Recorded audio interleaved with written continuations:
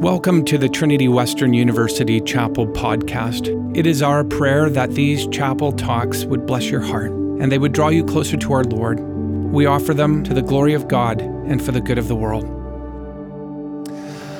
I want to talk to you this morning about living faithfully with technology in a sermon called Tech Talk Part 2. It's supposed to resonate with TikTok. But I want to talk about tech talk. I want to talk specifically about the technology that is likely either in your hand right now or buzzing in your pocket right now, your back or your front.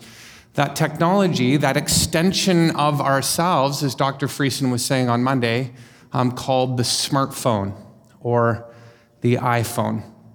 This extension of ourselves that, if you think about it, can give us a sense of omniscience, that we're all-knowing. Because I can go into my phone and I can find out just about anything I want. This extension of our bodies that could be considered to give us a sense of omnipresence, that we can be in all places at all times because I can be available anywhere almost in the world at any time and be reached by my family or my friends and the like of that. I want to talk about one very specific element of this technology, though, and what I think we can learn from it today. But before I do that, allow me to just share with you a brief little story, a cute little story that I heard on reading break. I went away to Mexico on reading break. Sometimes you get Saskatoon in the winter for holidays. Sometimes you get Mexico. This time I got Mexico. It was quite wonderful. I met an older gentleman named Craig there who shared with me a story that I found rather interesting. Craig was originally from the UK, and he had developed a relationship with another gentleman when he was in his 60s somewhere, I think it was, and they shared a love for Scotch whiskey. And this guy invited him over to the house. He said, you know what, I've got a lot of Scotch whiskey, and I love to share it with people. Why don't you come over to my house, and we'll share a glass of Scotch whiskey? And so Craig said, that sounds wonderful. Goes over to his house on a Saturday at about 4 o'clock in the afternoon. And indeed, they walk into this room, and there's a wall full of Scotch and various kinds of whiskey. And the guy says, you want to play a game? And Craig says, sure, I love games. And he says, okay, well, how about this? I'm going to go out of the room. You pick any bottle off the shelf that you want, pour yourself a little bit, pour me a little bit, and then I'll come back in the room when you holler at me, put the bottle back on the shelf before I come in, and I'm going to guess what the Scotch is. And so Craig said, that sounds like a lot of fun, and I love to pick which Scotch we're going to drink, and so indeed they did this. The guy goes out of the room, Craig goes forth, gets a bottle of 30-year-old or 40-year-old Scotch, the nicest he can find. He pours a little bit for himself and for the other chap, puts it back, calls him in, he comes in, the guy grabs his glass, smells it, pauses for a moment, takes a little sip on the front of his tongue, and then he puts it back further in his mouth, kind of swishes it around and gargles it. He's like, 1976 McClellan, that bottle right over there. Craig's like, wow, that is impressive, incredible. Hey, he says, this other guy, why don't you come back next week and we'll do the same thing? Craig says, awesome. They do this week in, week out for several months. Finally, Craig is becoming suspicious because this guy has a 100% track record. And so one day, after his friend goes out, his new Scotch friend, he follows him. And he discovers that he has made a hole in the wall whereby he can see exactly what bottle is being pulled from the shelf and poured out. He's been observing Craig this whole time without Craig being aware that he is being observed. Craig says, ha, ha, ha, I see the game that you're playing. You're actually peeking on me. He was never invited to this guy's house again. I want to talk to you this morning a little bit about this reality about being observed and being able to observe others. Because if you think about your smartphones, never in the history of the world have we been as able to put ourselves out there to be observed and to observe others than we are with the power that our technology, our smartphones have given us. And here's one of the things. Remember, Dr. Friesen said last Monday, he said that it's when we think about technology, it's not so much that we have to make a determination of whether it's good or bad. Rather, we need to develop an awareness of how it's impacting us. And I'd like to play with that awareness piece a little bit, okay? An awareness not so much of how our smartphones are impacting us, but this. An awareness of how our smartphones are revealing something about us. Because they're revealing something about us that's very deep and very profound. I want to suggest to you that our smartphones are revealing to us a paradox about human nature that is a problem and that only the gospel solves. Okay, so 3 parts that I want to move through in about 7 minutes. The paradox about human nature that our smartphones reveal that is a problem, a genuine problem, and that only the gospel, I believe, solves.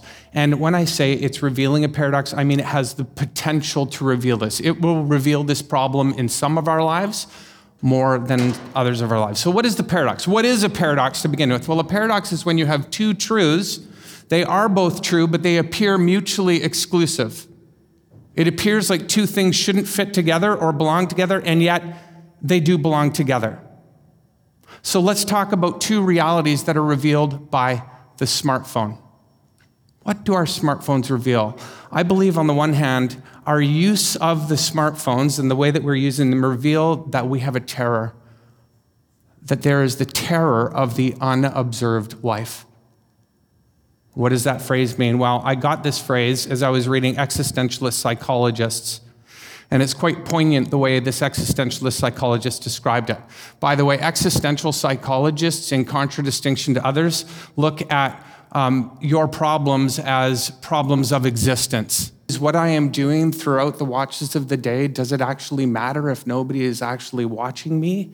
It's the terror of the unobserved life. And I think the way that we use our cell phones, or the way that we want to use our smartphones, or the way that we get anxious about using our smartphones can reveal this terror of the unobserved life as well. Not for all of us, but for some of us. Why is it that we want a Facebook page where we can reveal ourselves to others? Why is it that if I can't reveal myself on my phone, I begin to feel anxious? Why is it that if others aren't responding to us in a timely fashion, that is to say, observing what we've put out there, we can become stressed, depressed, filled with anxiety? I remember my little nephew, when he first got an iPhone, that he would put a text out there or he would present a picture about himself out there. And if he didn't get almost an instantaneous response, he began to become gripped with fear and he would have a panic attack. It was this terror of the unobserved life. We were made to know others and be known by others. We are made for deep and profound connection with others. It is the pathway to human flourishing, so it's no surprise if we feel that others aren't seeing us truly, if we aren't truly being known, that we begin to feel like we're unraveling inside. Something within us feels profoundly disconnected. So on the one hand, we have this terror of the unobserved life, but here's the paradox that I also think is shown forth in our smartphones, is that we don't only have the terror of the unobserved life, we have the terror of the truly and authentically observed life. Let me ask you a question. Why is it that there are certain things you will post online, on your Facebook page, on Instagram, and not other things? What is your criteria of selection? Isn't it true that our smartphones have given us this unbelievable power actually to curate our image? I get to have control to present to you only what I want you to see. On the one hand, I have the terror of the unobserved life, but I believe that the smartphones reveal or can reveal that I have the terror of the observed life too. I curate my image of myself, and the problem that boils out of this is the following. I desperately need to be known in order to flourish as a human being. And at the same time, my smartphone has given me power to prevent myself from being truly known. It's given me an ability to control the way that I am presenting myself, what I reveal about myself, to the extent that I can feel deeply and profoundly disconnected. Social scientists have said recently, and they've been saying for a while now, that your generation is, we are the most connected we have ever been in history. Simultaneously, we are the most disconnected we have ever been in history. Social scientists have also noticed a direct, profound, and undeniable correlation between the advent of the smartphone and escalating, increasing rates among young people of depression, anxiety, and suicidal ideation. It's also been noticed that for some who do use their social media accounts a lot and have gotten used to this degree of control, that when they come into real life situations, it's very, very difficult because I'm out of control if I'm one-on-one with you and you can ask me direct questions and I have to answer them in real time. So it's created a problem. On the one hand, we have a terror of the unobserved life, but we also have a terror of the observed life. We want to be known desperately and need to in order for human flourishing, but we've been given a degree of control where we can curate our image, and so we aren't truly known and we feel disconnected. So what's the solution to this? The solution is not, by the way, and I'm not saying this, that you need to reveal everything about you, your deepest, darkest secrets on your telephone, on your social media. I think that's highly inadvisable. But in order to feel secure with other people, in order to go deeper in our relationships with others, how do we get to the place of feeling safe enough to do that if we are anxious, if we are depressed, if we find social situations different? Emily, where's Emily? Did you know that I was going to preach on Psalm 139? Yes.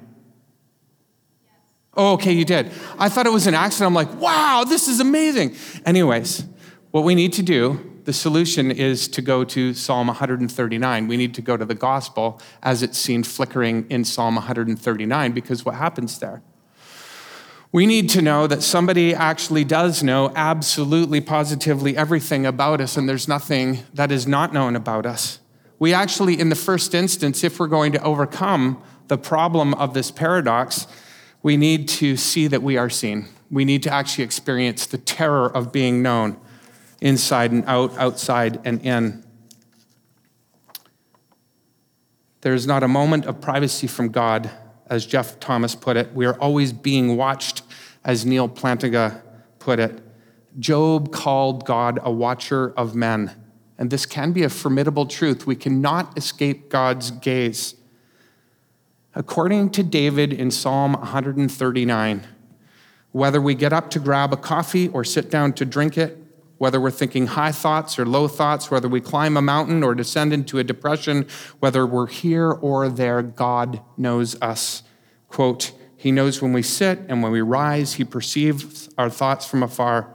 It doesn't matter if we're going out to a wedding or coming in from a funeral, if our ways are crooked or straight or painfully out of date. It doesn't matter if we're up, down, in, out, around, about. God knows us.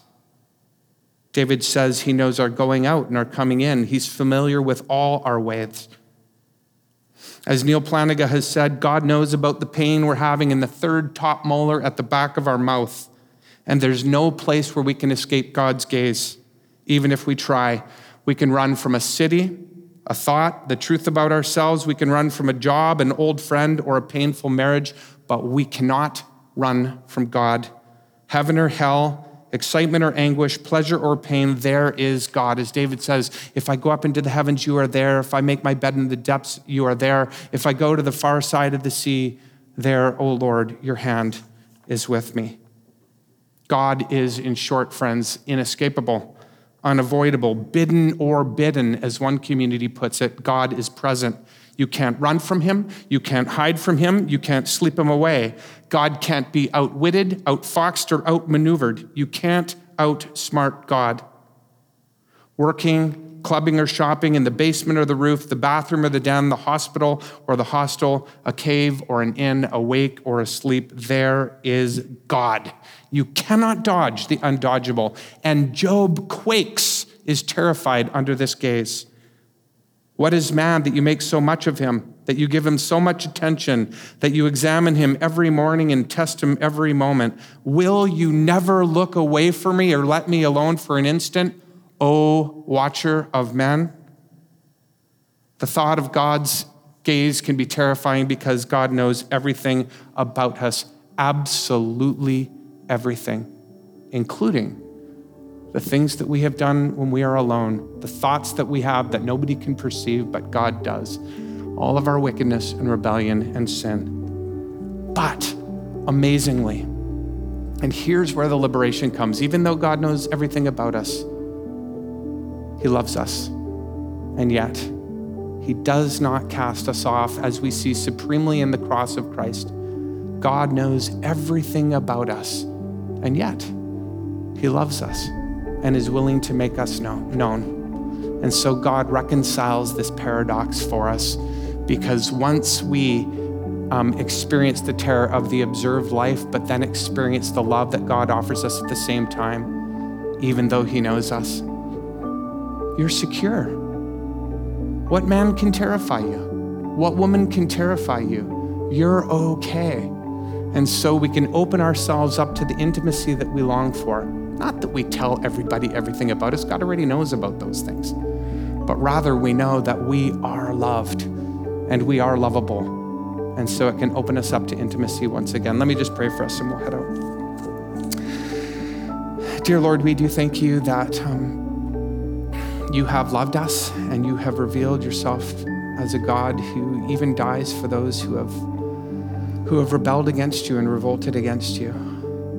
I pray, Father, for the students here, those who are feeling unstable in certain relationships or insecure or uncomfortable in social situations, that you would give them such a deep and profound understanding of your love for them, and that they would feel a safety that blows the mind, and that they would experience a peace that passes all understanding, the peace that only you can give. Speak to our hearts, Holy Spirit, now, and allow the portions of this message that we really needed to hear to go down deep. Pray this in the name of Jesus. Amen.